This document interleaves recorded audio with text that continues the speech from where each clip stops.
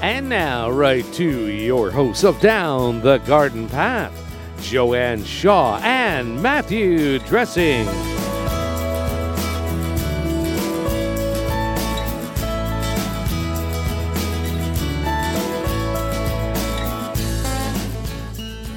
Welcome to Down the Garden Path, where we discuss down-to-earth tips and advice while doing our very best to help you seasonally manage your garden and landscape.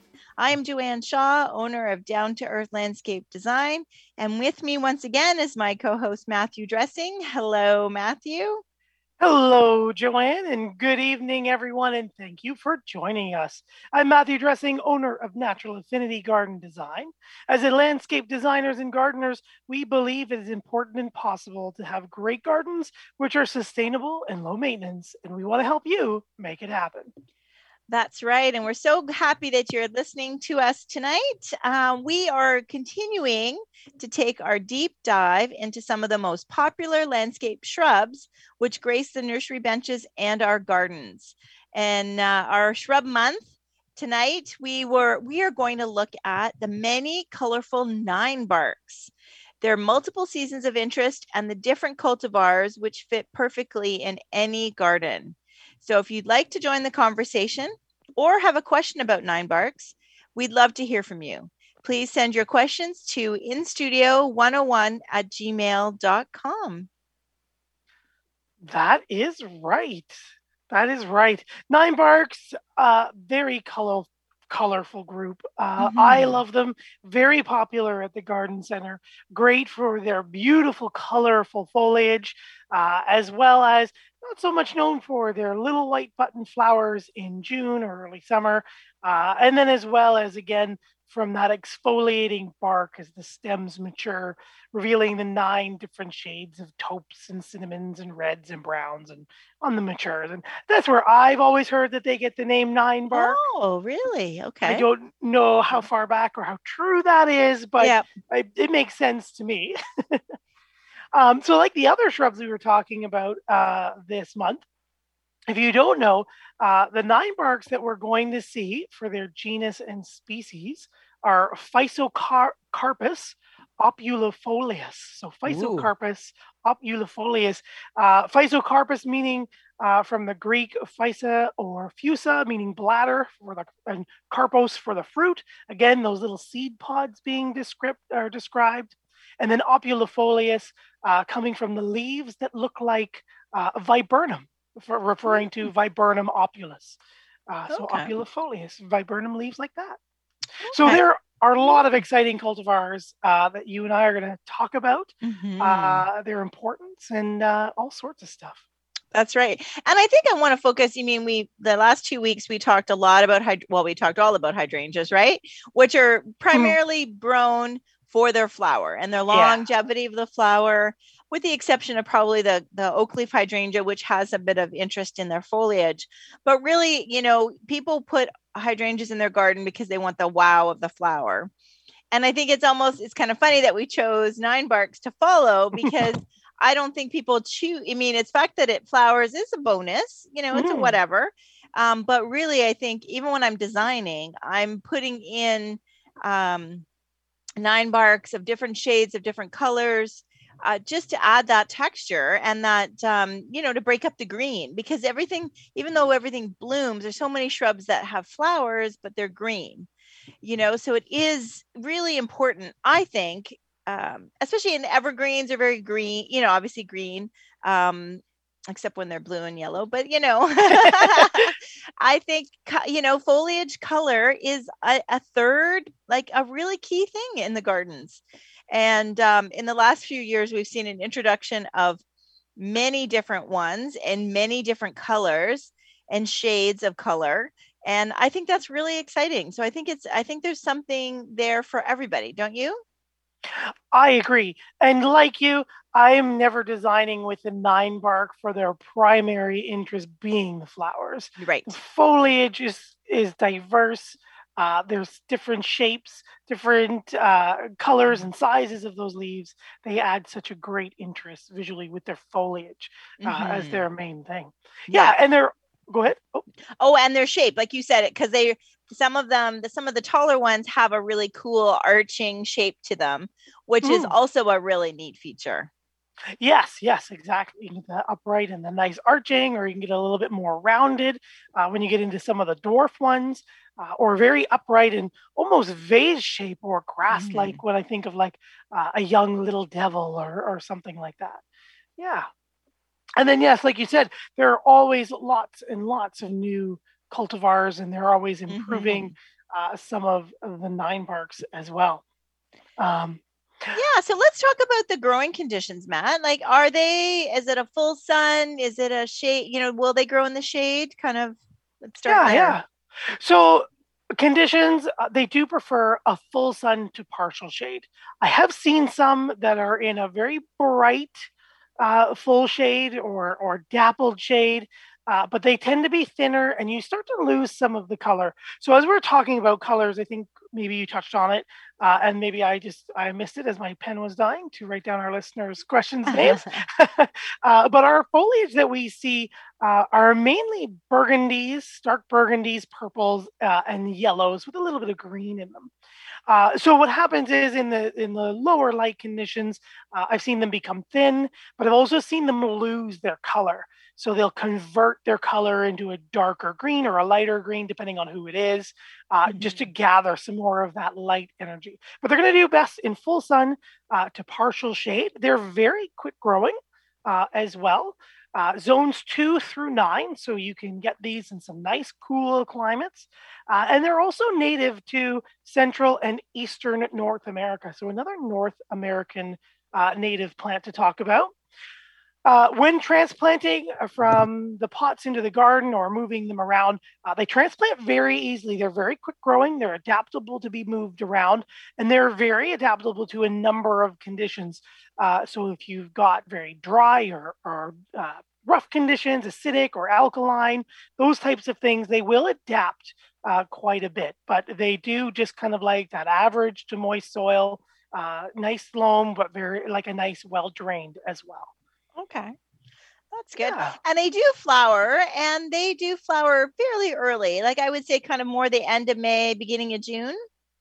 Yeah, like a late spring, early summer kind of thing. Yeah, exactly. So small button-like clusters, white to pinkish white flowers. Again, like you said, late spring through and into early summer or midsummer. And that can depend on the cultivar as well. Some will bloom a little later and a little earlier. So they do have that range. And then, as we were saying in the original, the Physocarpus part of the name, a number of the cultivars will leave behind those interesting pink or red seed pods after the flowering is complete. I was leaving work today and I saw Amber Jubilee, which is one of my favorite ones, just because you get those beautiful amber copper, almost translucent like leaves when they're in the full sun. But she'd flowered, and Amber left behind some nice medium red seed pods on the tops of her. So it almost looked like she had like little berries or something there as well. Yeah, it really, and they're not fragile. Like they hang around, and they really are, like lots of things that hang around, like the flower or the past seed head, but it's, if you touch it or you move it or you bump into it, everything falls or whatever. But these are actually pretty secure. Like you almost, and I've often had people say to me, think that is the flower. Like even though the white, like the little white or the pink is gone, but that little droop, I almost want to call it a droop. Is that the? Yeah, some of them will get quite wide and start to droop, and then some of them, if they're smaller, are a little clustered and more upright. But yeah, but they are substantial, so they really do add a really neat interest in the garden for a long period of time. Because mine has stopped blooming. I have summer wine, which is a really nice, a bigger variety, and it's got a really nice cascade to it, and it definitely has held on to its seed heads. I also have, I don't know if I have Tiny Wine or Little Devil, but I have the dwarf one, and it has not. So whatever, or I may have trimmed them off. So one or the other. Yeah, and again, not everyone will be as profuse, and I think some of the new dwarf cultivars don't get them left behind as as readily as some of the other ones or some of the bigger ones. We do have a couple of questions that have just come in. Brad has written in, whoa, Matthew, the name sounds too medical. Ouch. Love the show. Obviously, these are perennial shrubs, correct? And not potted. And yes, Brad, you are correct. So like our hydrangeas and the Weigelias we'll talk about next week, they're all perennials, hardy from zone 2 to 9. So yes, they're definitely perennials. And depending on where you are, again, if you're in a little bit warmer and you have someone that's hardy to zone 2, someone like Diablo 9 bark or the native species, you could possibly overwinter it in a large container. Like we were talking about with your hydrangeas last week, where you can get a couple of years out of them before they really want to be in the ground or something.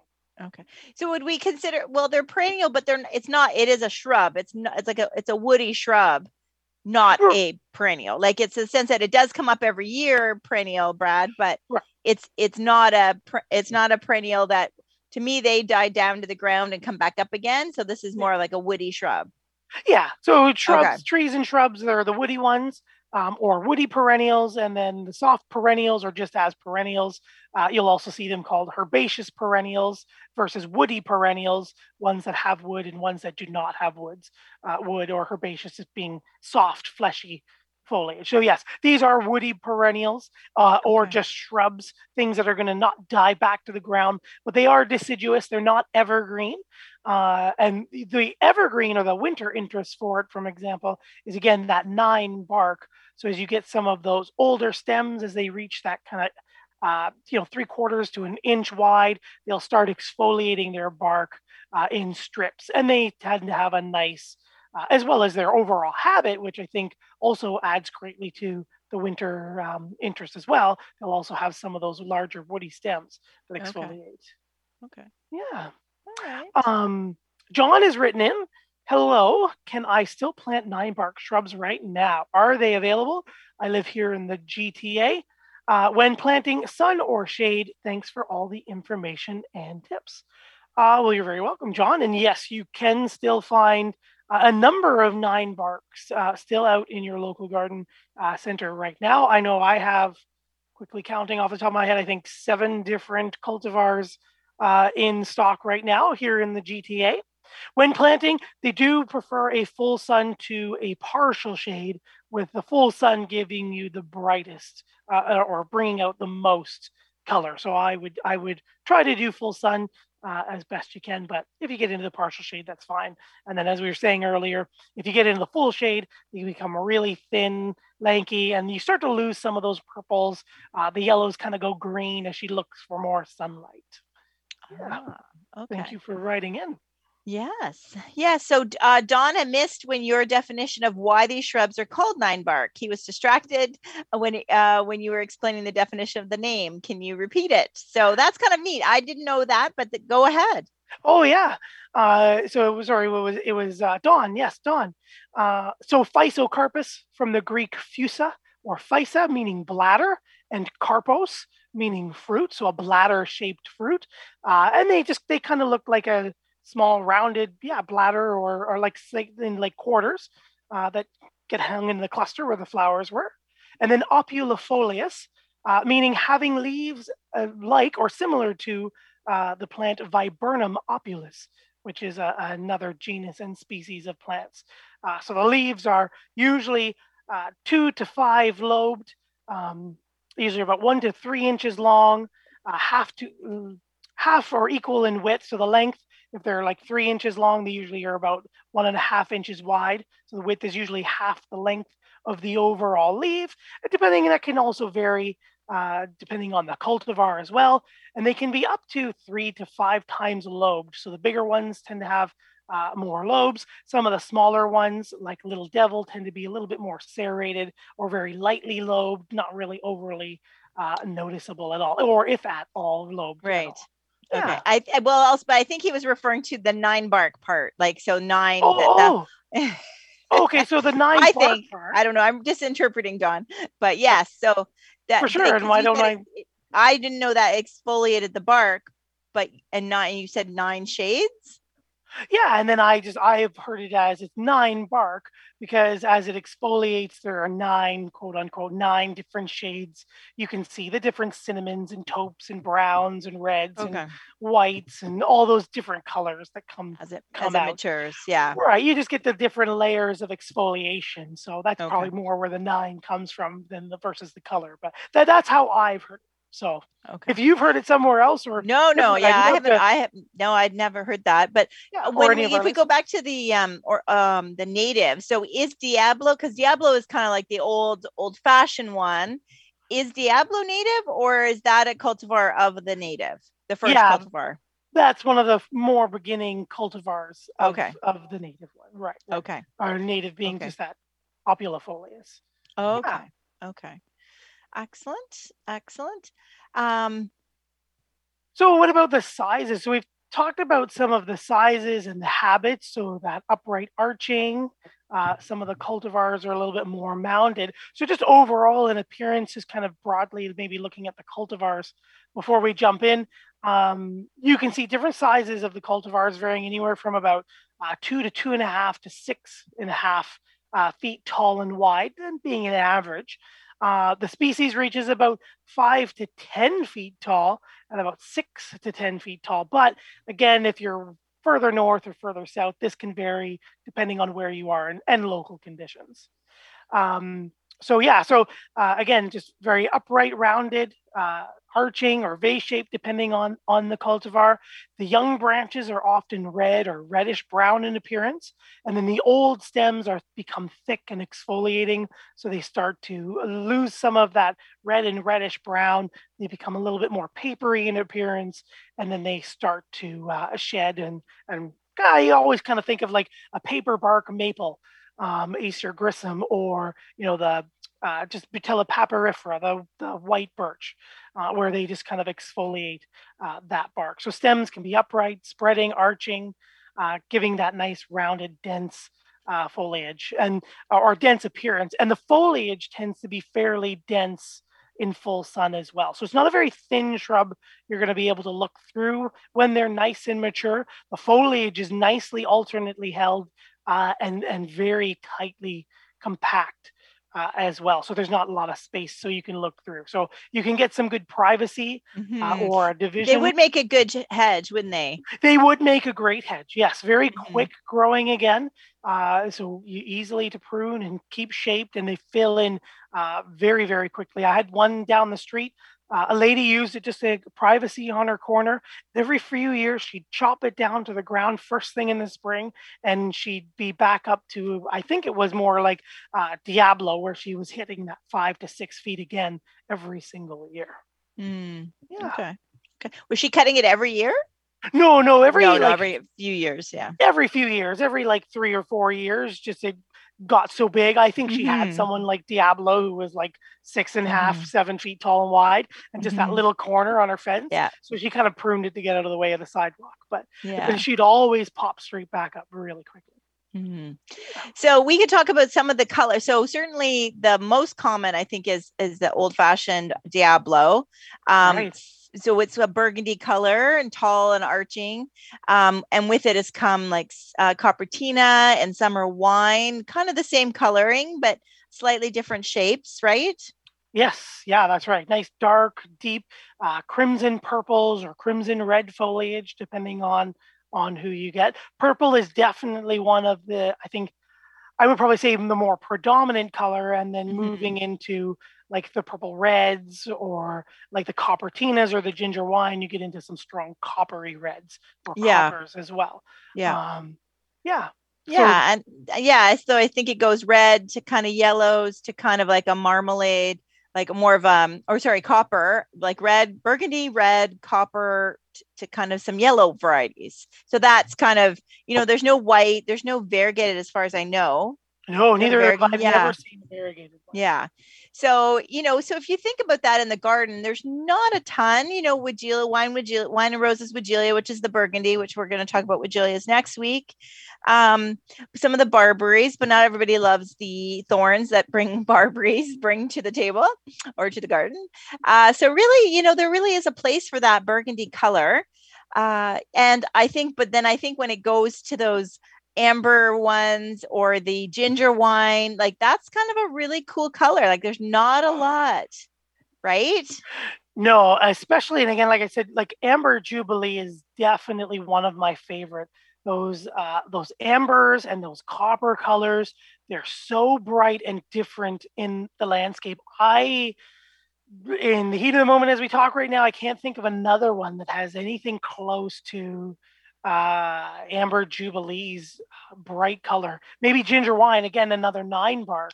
Yeah. But glowing tones of oranges, yellows, and golds as they come out and they emerge in through the spring and early summer. She's still very much more of a darker ginger color at the moment. And then as she moves into the fall, she gets highlighted with reds and purple tones through the fall. And again, delicate white flower buttons in the spring, but unparalleled color and very bright, especially if you can get some full sun behind it, or as like the sun sets or it kind of comes through. Amber Jubilee or ginger wine really tend to glow in the landscape. They let that light through and that color really brightens, which is really neat. That's what I like about that one. Yeah, no, that's great. So yeah, I really think, and I think sizes too. So then I also have little, so it looks like Little Devil has the pink flowers and Tiny Wine has the white flowers. So oh no, I'm wrong. Looks like Little Devil has the white flowers. So I have Little Devil. And I do have it kind of as a hedge, and it certainly isn't. So it's kind of like you mentioned, it's not getting as much sun as it should. Just the plants around it now have grown up, kind of thing. It's still not green. It's certainly not the deep burgundy color, but I think it still works. So, when we say that it needs full sun to part shade, the plant will still live with less sun. It's just the foliage color, right?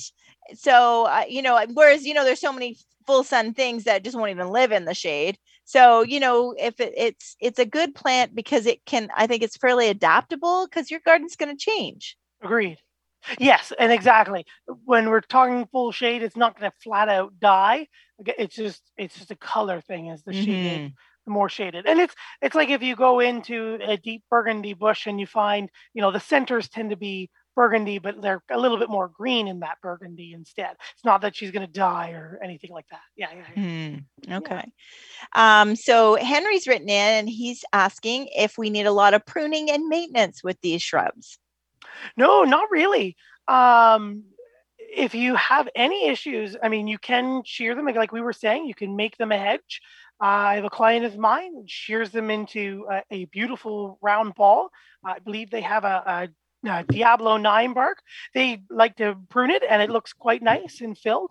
So that's not bad. The only thing that you really need to do if the appearance ever becomes really ragged or rough looking because it gets old, maybe it's got some really thick older stems, you can always remove a third of the oldest stems, or if you really need to, you can rejuvenate, prune them.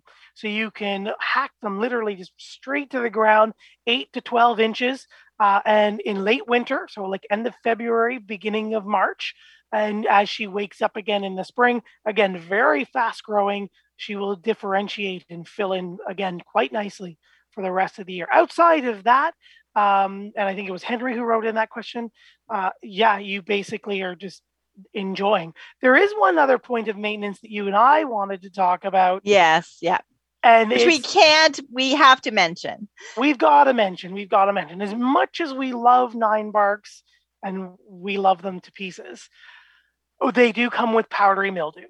And I don't say they come with powdery mildew as in you're guaranteed powdery mildew, but they are susceptible to powdery mildew. So if you're not familiar, powdery mildew is that light white film or very bright white film on the 9 barks. It can get very thick looking with the texture of that leaf. It's kind of ruffled on that lobed leaf. It looks very thick in those ruffles, but when you've got an older or more mature clump with very low air circulation, or you end up watering the leaves, or like this year for us, it's humid and hazy, you'll get that powdery mildew just sets in into the areas that there's a very low air circulation.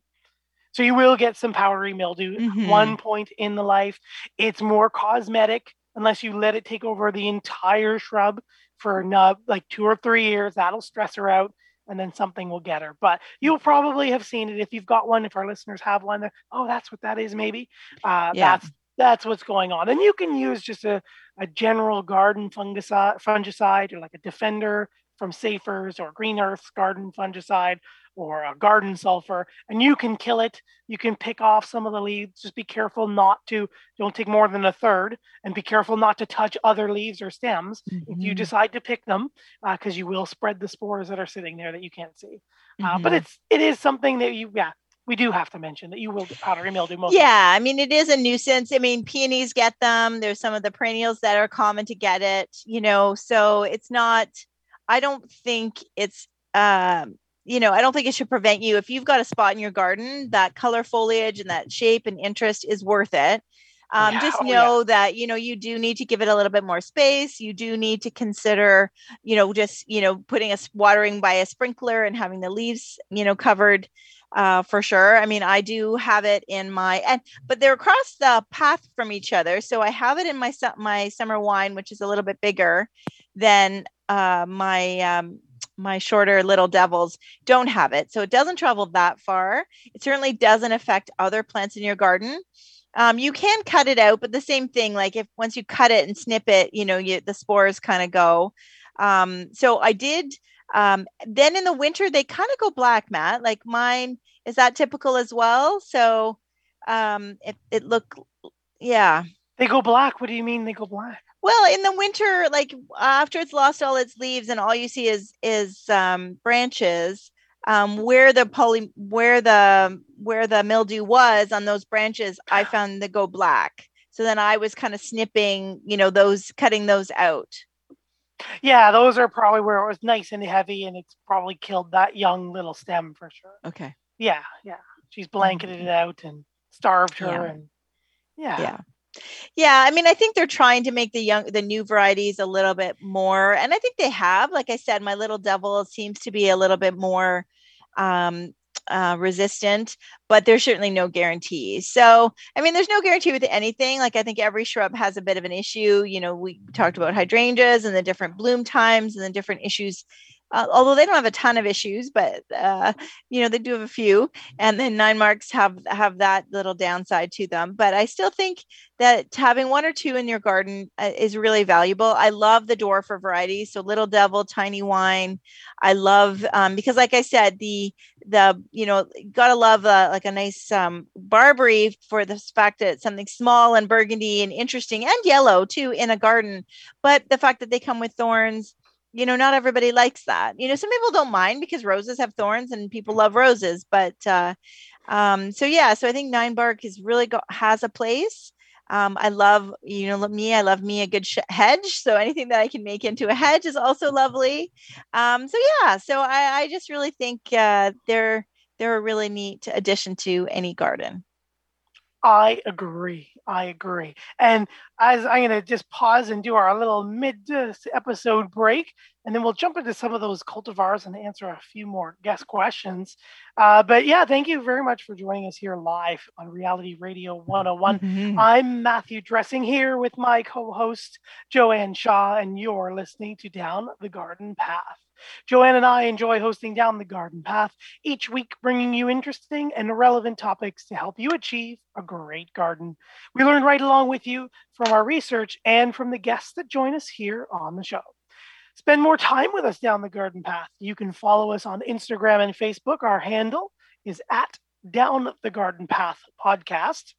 You can also find us on your favorite podcast provider. And while you're there, please hit that subscribe button to be notified of new content.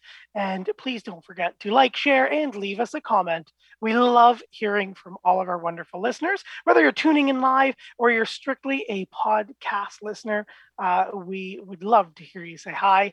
And you can always write us here at instudio101@gmail.com. Again, instudio101@gmail.com while we're live, or you can write us when we're off the air, and Gary, our wonderful producer, always forwards our mail to us. You can also visit us via our websites. You can find Joanne at Down2Earth and you can find myself at www.naturalaffinity.ca. So we have a couple questions, and Joanne writes in, man, those names are very scary. Are these shrubs very expensive? They sound it? Thanks. And as expensive as they sound, they're not, Joanne. They're actually average prices pretty much with all your shrubs. You're going to find them in usually 2, 3, and 5 gallons, at least at my place. It's probably the average size. And again, depending on the cultivar and the size of that container, we have them anywhere from about $24.99 to about $49 or $59.99. The bigger ones being like a 5-gallon. She's like 4 feet tall. Canadian, right? We don't want to scare our Americans, our American listeners. And that's Canadian. And that's Canadian dollars. Canadian dollars. Yes. Yes. Because Joanne, I don't know where you're from. So yes. And that's Canadian dollars. So yeah, very reasonably priced, I think, and nicely popular as well. Yeah, so thank you very much for that question, Joanne. Madden has written in, hello, loyal listener here to your radio show. Yes, I think Joanne and I both recognize Madden there in your name from. Do you know a bit about these varieties of 9-bark Little Devil, or may be called Donna May? Love these plants. Donna May, I have not heard of. Have you? It is the same. Yeah, that's a different. I don't know why it has a name. It has 2 names. So it is Little Devil, and then its botanical name is Donna May. Did you see that? Yes, you're correct. Yeah. Yes, so, as I look in my book here. Yeah, so Matt, that's what I have. That's what I've used in a lot of my designs. Is I do use the smaller variety. Not everybody has room for the bigger one in many of the gardens that I design. So definitely, I'd rather put like 3 Little Devils in than one big one. So, but sometimes not the case. Sometimes if, especially people who want, even though I don't like narrow, like long and narrow gardens, like not very deep. But sometimes just space just limits you, right? And you can't do a group of 3, or you can't have a bit more, lower plants in front of bigger plants. So then in that case, I would use like a bigger one, because I think it breaks up the whole, I'm not fond of everything being lined up like soldiers. So I feel like then I would put in a shrub like that has a bit more softness to it and a bit more visual interest. So, yeah. But yeah, I mean, I think they're great. I've pruned it very hard. I think they work really well in a garden. Yeah, Little Devil's definitely one of my favorite, especially visually. I like that softer texture, those smaller leaves. Yes, and thank you, Madden, and thank you, Joanne. I have always just called her Little Devil. But yes, she is a Physocarpus opulifolis Donna May. So I just call her Little Devil. But so just for our listeners who maybe aren't familiar with her, she's full sun, zone 3 through 7. She's going to be about 3 feet by 3 feet and a little taller. So usually 3 and 3.5 by 3, 3.5. And she's got button-like white, pink, and June foliage for flowers. And then she has a nice dark burgundy leaf, but it's fairly small compared to a lot of the other ones. As they mature lower down, they get a bit bigger, but again, closer to like almost about an inch. And then on the upper foliage or the newer growth, they can be much, much smaller than that, 1/2 inch. I've even seen it just, again, when they're coming out, they can stay very small on some of the tips as well. So that's who your Little Devil is, because we keep mentioning Little Devil. So just to kind of give you that picture. But thank you again, Madden, for the wonderful question. Let's see. So Pam has written in. She says she's our favorite listener. Does she get a prize? That's cute. Can you just grow one of these shrubs, or do you need to plant them in a row with several? Thank you. I mean, I think it depends on your garden. I have one. It's kind of cool. I have well, on one side of my garden, I do have one. I have the summer wine that's kind of weepy and cascadey, and it's actually now cascading over top of my cascading weeping larch. So it's kind of an interesting look. If you look, I'm sure I know I've posted it on Instagram because it's a cool photo, especially in the fall when if you look back through my history on Instagram, when my larch is turning yellow, then that burgundy arching over it looks very cool. So it's a real interest. For me, it's a real focal point interest in one area of my garden. But across from that, I have three little devils in a row, Pam. So, and I've made, kind of as you turn a corner, I've made them a little hedge, and I've done that in other people's gardens. But I have another spot under a tree where I've actually they're still in a pot. I have another summer wine and a Darts Gold in a pot, kind of stuck in the garden, just to see if I like it there, and kind of this weird, I haven't been able to figure out the right thing. Perennials it's like, I can't have something big because it's near my Dawn Redwood. So I can't have something big, but yet I can't have something like just perennials because I'll get lost. So I think that's what makes them so great, is that you can tuck them in those individual interesting spots. And, but I don't think it's one way or the other. I think it's a very versatile shrub. I agree completely. That was a long answer, Pam. I'm sorry. That's like no, that's a great answer. Yes, I think you've covered it all, most certainly. Our next question, if I can actually keep the screen open, comes from Andrew, and Andrew asks, "Are these shrubs a native to Canada?" And yes, they are. They are native to Central and Eastern North America. All up the central and over to the East Coast as well. So in through Canada and the northeastern United States as well. Yes. So would you, okay.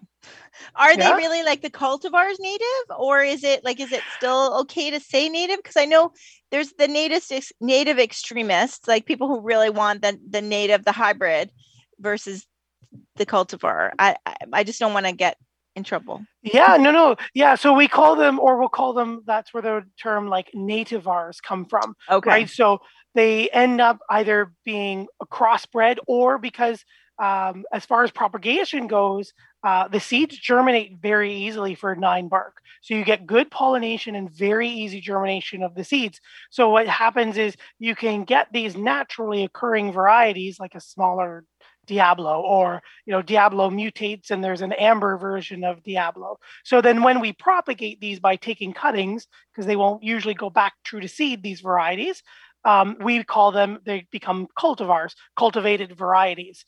So they're more nativars, so they're cultivated varieties of our native species.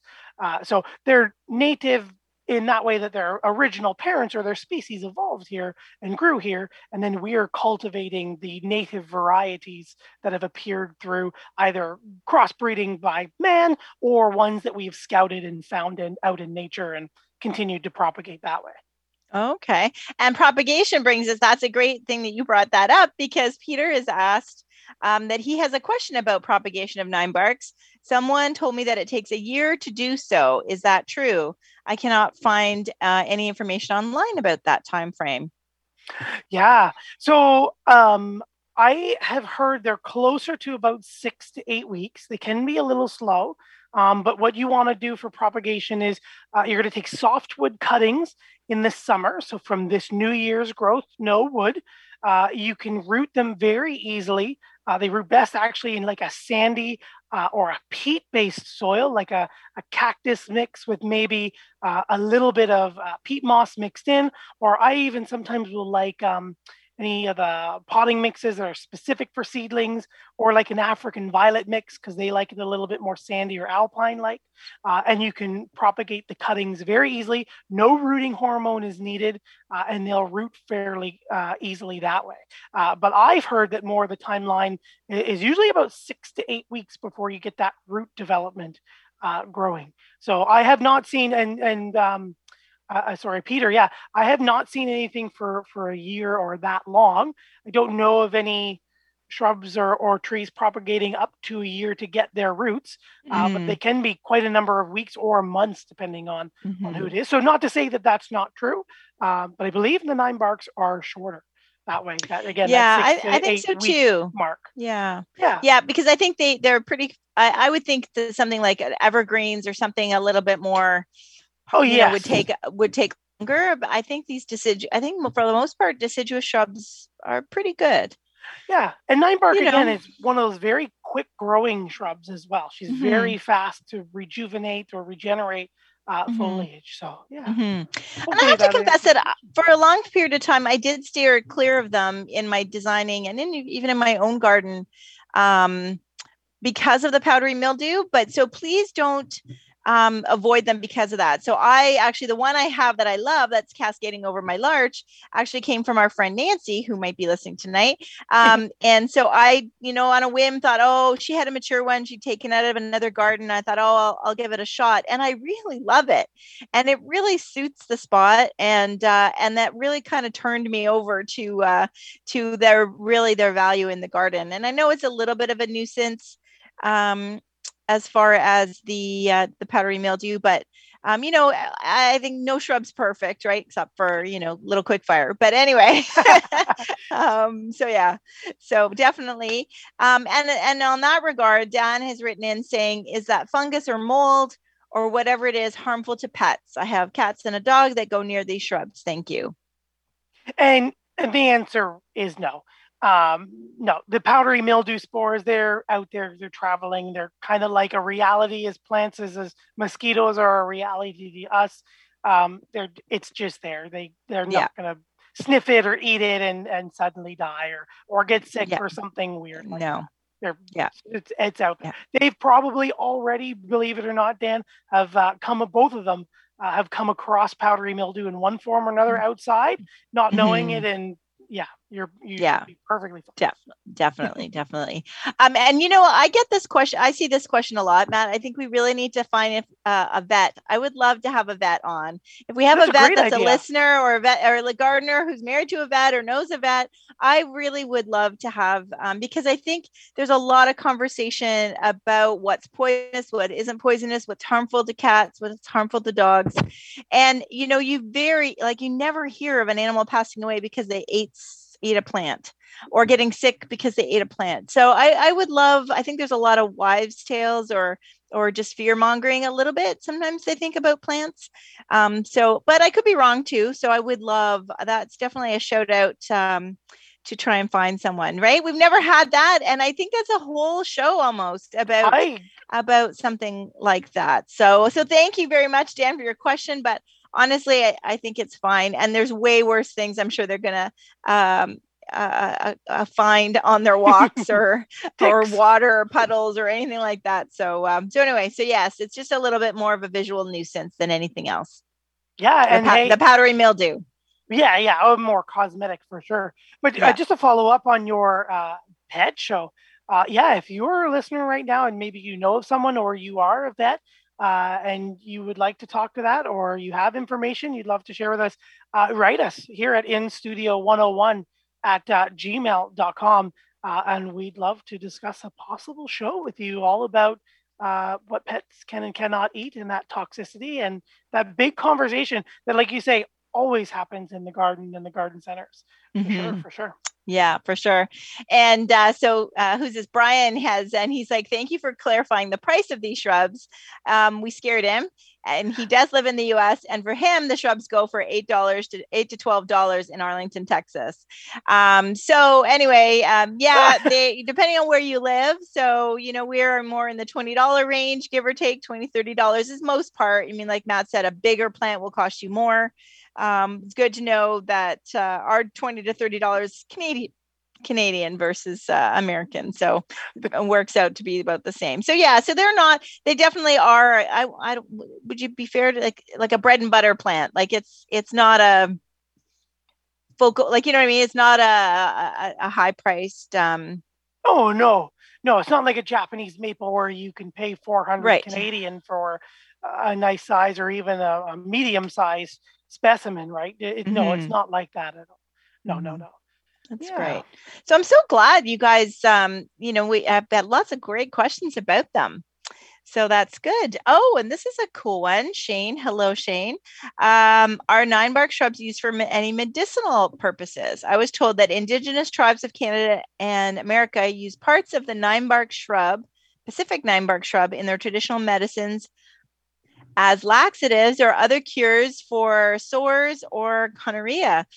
And other people tell me that the shrub could be poisonous to humans. Which one is it?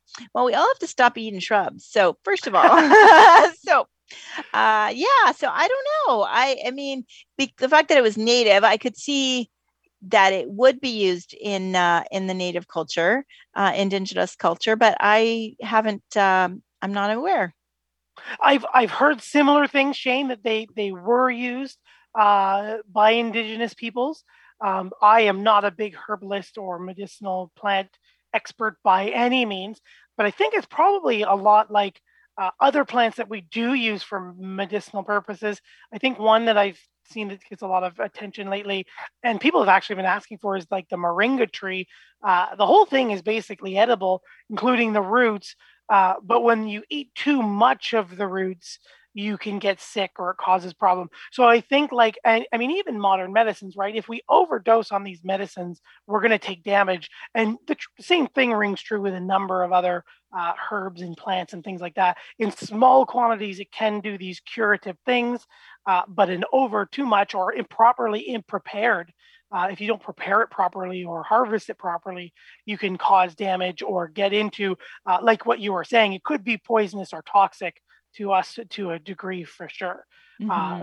So yeah, I think it's all about that use and that knowledge. And I just did a quick Google search, and it does look like there is some the actual native version, so not necessarily the cultivars that we're talking about, that you can make a tea and it can be used as a laxative, etc., or to treat some other women's issues and stuff like that. So yeah, I mean, I think that's safe to say for many of the native plants, both as far as how the Indigenous people use them, as well as how they are beneficial to wildlife as well. So it's saying that the Pacific nine bark is the flowers are perfect where to provide food for the spring azure butterfly larvae and nectar for many insects, including bees, which I could totally see just by that cluster of flowers, right? Mm-hmm. So I think that's just an added bonus, right, of having that in the garden. Yeah, and the Pacific nine bark, as we bring it up, is Physocarpus capitatus, versus we're looking at more. We see a lot in our areas, in our garden centers, Physocarpus opulifolius. Right. Similarly, similar looking flower head. Again, some are the similar kind of that seed pod and that leaf, tending to be more greens than those darker colors. But yeah. Okay. All right. So what is the zone for the Pacific nine bark then? I'm guessing that it's a different zone. I'm just clicking on it now. Yeah. There we go. There we go. We've got, as you look at the zone, Harry has written in, thank you, Joanne and Matthew, for clarifying the powdery mildew. It sounds like a new movie or comic book. And Harry writes in quotes, on this earth, the powdery mildew started to take over. But superheroes Joanne, Shaw, and Matthew attacked the powdery mildew head on. Begone, shouted Matthew as Joanne destroyed all yellow nine bark shrubs here on earth. The end. So thank you, Harry. We could drop like some graphics for the show, as I said, garden superheroes. Yeah. And then the Marvel or DC do we fall into? Yeah. Oh, don't get me started on that. So as we reach the last 10 minutes of the show, thank you everyone for writing in the great questions, a lot of great questions about nine barks. We hope that you'll give them a try. And as we kind of move into the last 9 or 10 minutes, did we want to talk about any of the other cultivars that we enjoy? We talked about Little Devil, again, about 3.5. One of the great purpley brown leafed, or dark burgundy, Little Devil dwarf varieties. We talked about Tiny Wine, which is again 3x3-ish. Tiny Wine Gold is a nice one. Again, a little bit bigger, 4x4, but again, very tolerant. Has some good mildew tolerance as well. But Tiny Wine Gold has more of that chartreuse to chartreuse green and pink flowering. So it's another good one. One of my favorite yellow ones is Lemon Candy. I haven't heard that one either. Lemon Candy, huh? A nice bright gold chartreuse. So not as chartreusey as like a Chardonnay Pearls or a lime Ricky kind of heuchera kind of color, but just a nice kind of solid gold color. Again, 3x3, some white to white pink flowers in late spring, early summer. That's another one of my favorites. Do you have any of? Well, I have Darts Gold. Yeah, I have Darts Gold in my garden right now, the one I mentioned in a pot. So Darts Gold is fairly common. I think that's one of the first yellow ones. I'm really intrigued by the Ginger Wine, which is kind of a newer variety. Yeah. So I think that is really good. And I love the Coppertina, like the ones that are a little bit more on the rusty kind of copper side versus the deep burgundy of the summer wine, that type of thing. So I think that's exciting. And and I think Tiny Wine having the pink flowers versus many of the others have a white flower.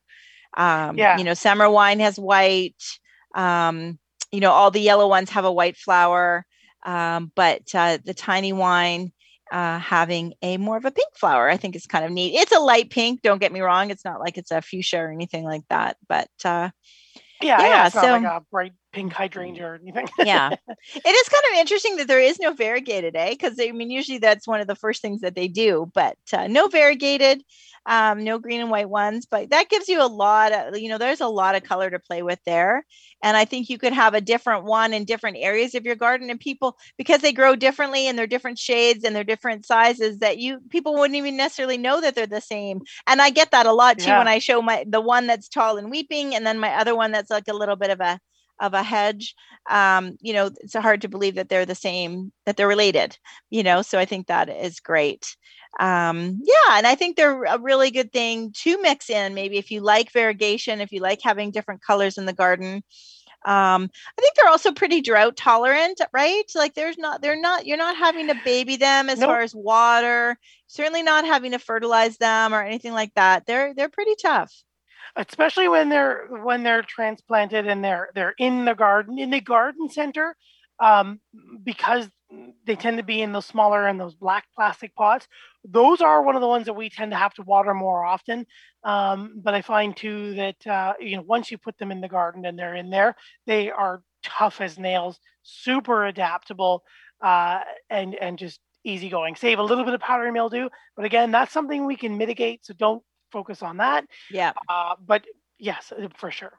And then just like we had said, and just Carl's questions coming in the last 5, how big do these plants get? I have an area in my yard 4x4 feet. Is it enough of space to grow one shrub? Definitely, Carl. And again, most you're going to see anywhere from about 2.5 to 3 feet to 6 to 7 feet on average. But we earlier in the show, lots of different gold, burgundy, red, or burgundy purple, dwarf varieties that'll easily fit your space. 3x4. So there's definitely one out there for you, Carl. Yeah, Tiny Wine or Little Devil, Carl, are great options for you there. So that's great. So it's been another successful. I'm so glad everybody is enjoying our shrub month, right, Matt? So month of July, we are loving our deep dive on shrubs. Next week, we are going to stop playing with my microphone. Sorry. Next week, we are going to talk about Weigelias, which is also a really large family of big varieties. Lots of new introductions in the last couple of years. And everybody's probably familiar growing up with the big wine, Weigelias that were in a garden that they grew up in. But there's lots of new dwarf ones and different colored ones and repeat blooming ones. So I'm excited that we get to do a deep dive on 9 Barks, aren't you? On Weigelias. On Weigelius, sorry. Yeah. Yes, but we are finishing on we are finishing our 9 bark, but we're going to go to Weigelius. So yeah, we'd love to hear your story about an old-fashioned Weigelia that you're familiar with, because I know there's stories like that out there, and definitely. But yeah, so Weigelius have come a long way as well, so I'm looking forward to that next week. And it's been a great. I'm so excited we got to talk about 9 barks and that everybody's enjoying shrubs. We are, for the month of August, we were talking flowering trees, right? Small flowering trees. That's right. So we're going to talk flowering trees. Yeah, we're going to start August 2nd with standard trees. So these are the small trees that you're going to find in your garden centers. They're often grafted. Some aren't, but you get that 3 to 5 foot stalk and then that shrub on top. Hydrangeas, lilacs, Weigelias, for example. And then we're off, but we're going to do, I think, a pre-record for the 9th. And then on the 16th, we're going to talk flowering dogwoods. So there's some great talk there about some flowering trees. And then we're going to look at some of the larger flowering trees, some of the bigger crab apples, and, some of the other, Kwanzan cherries, Chanticleer pears, some of the bigger flowering trees that you're going to find. And then as we hit the end of August and move towards Labor Day in September, or Labor Day here in Canada, we're going to talk your questions, our answers, and we're going to go on a summer free-for-all. So get those lawn questions for fall ready. And we're just going to close out summer, as it were, with just a laid-back conversation. What anything excellent. You want.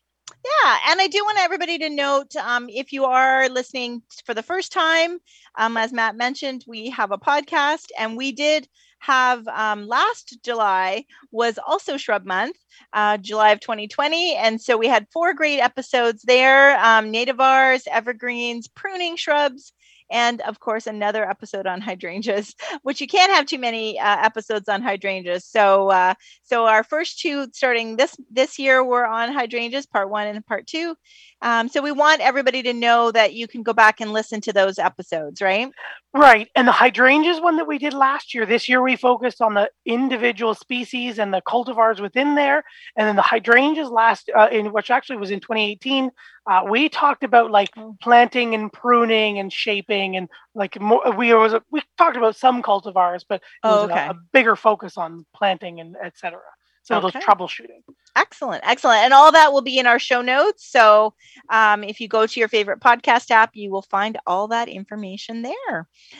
Plus with all the great information that we talked about today, talking about 9 bark. So I hope we've got a lot of people that seem pretty keen, and we'd love to hear stories. Love to share stories next week about the one that you bought or found and put into your garden. We would love that. And as always, we will love photos too. So, right? I agree. You're right. So we look forward to seeing you next Monday, Monday night at 7 p.m. sharp Eastern Standard Time. And thank you, everyone, for tuning in this evening live to realityradio101.com. And we'll talk to you next week. Have a good week, everyone. Bye.